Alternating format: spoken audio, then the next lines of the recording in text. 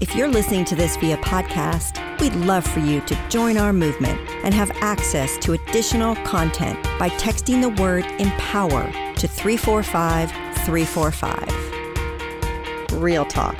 I don't know much about recycling. There, I said it. If you're the same, no need to shrug and toss something in the recycling bin with the hope that it's right. Here are some tips.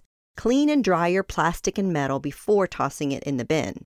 Last week's Diet Coke remnants can contaminate everything it's around, resulting in it being trashed.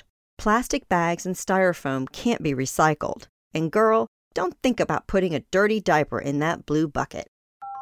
Containers often have symbols with numbers on them, which help to identify what the hell to do with something.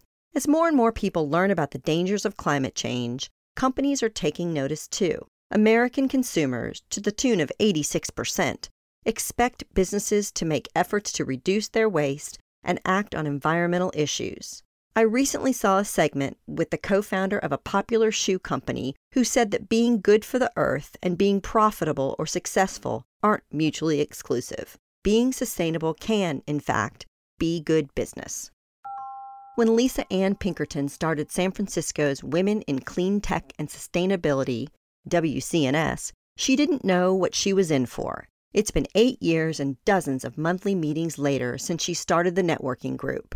During her time as a broadcast journalist for NPR and other national outlets, Lisa Ann started learning exactly what all this green stuff was all about. Now that it's pretty cool to be green, there's plenty of talk about the environment. However, it can be daunting to know how to really make an impact toward a more sustainable world. That's what makes WCNS such an asset. Women in the clean tech industry are able to meet, collaborate, and support one another. We're all, quite literally, in this together, so WCNS members find the camaraderie and innovation more than inspiring, because it's one step closer to figuring out some of the world's dirtiest problems. Alongside her green group, Lisa Ann spreads the word about up-and-coming clean tech through another business she founded, Technisha Communications. She's responsible for taking an energy storage brand from a who dis to a noteworthy force in the industry. Because of Lisa Ann, environmental media has helped change-making companies secure funding and get the word out about ecological dangers. One piece of inspiration I've gained from learning about Lisa Ann isn't even about the environment or technology or renewable energy. Ladies, take note.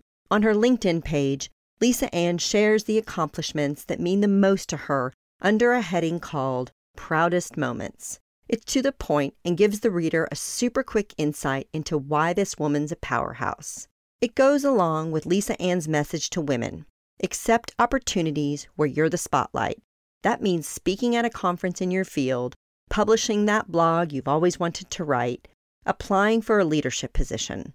Lisa Ann says that few people step up without a lift from colleagues and friends, both new and old.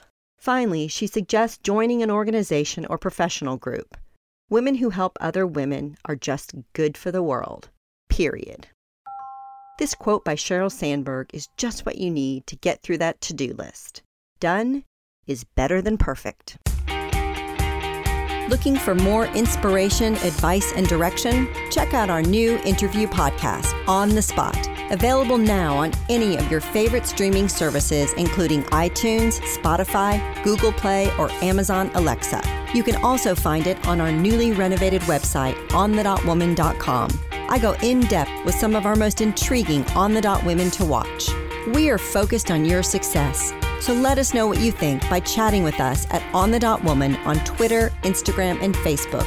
We'd love to hear your voice.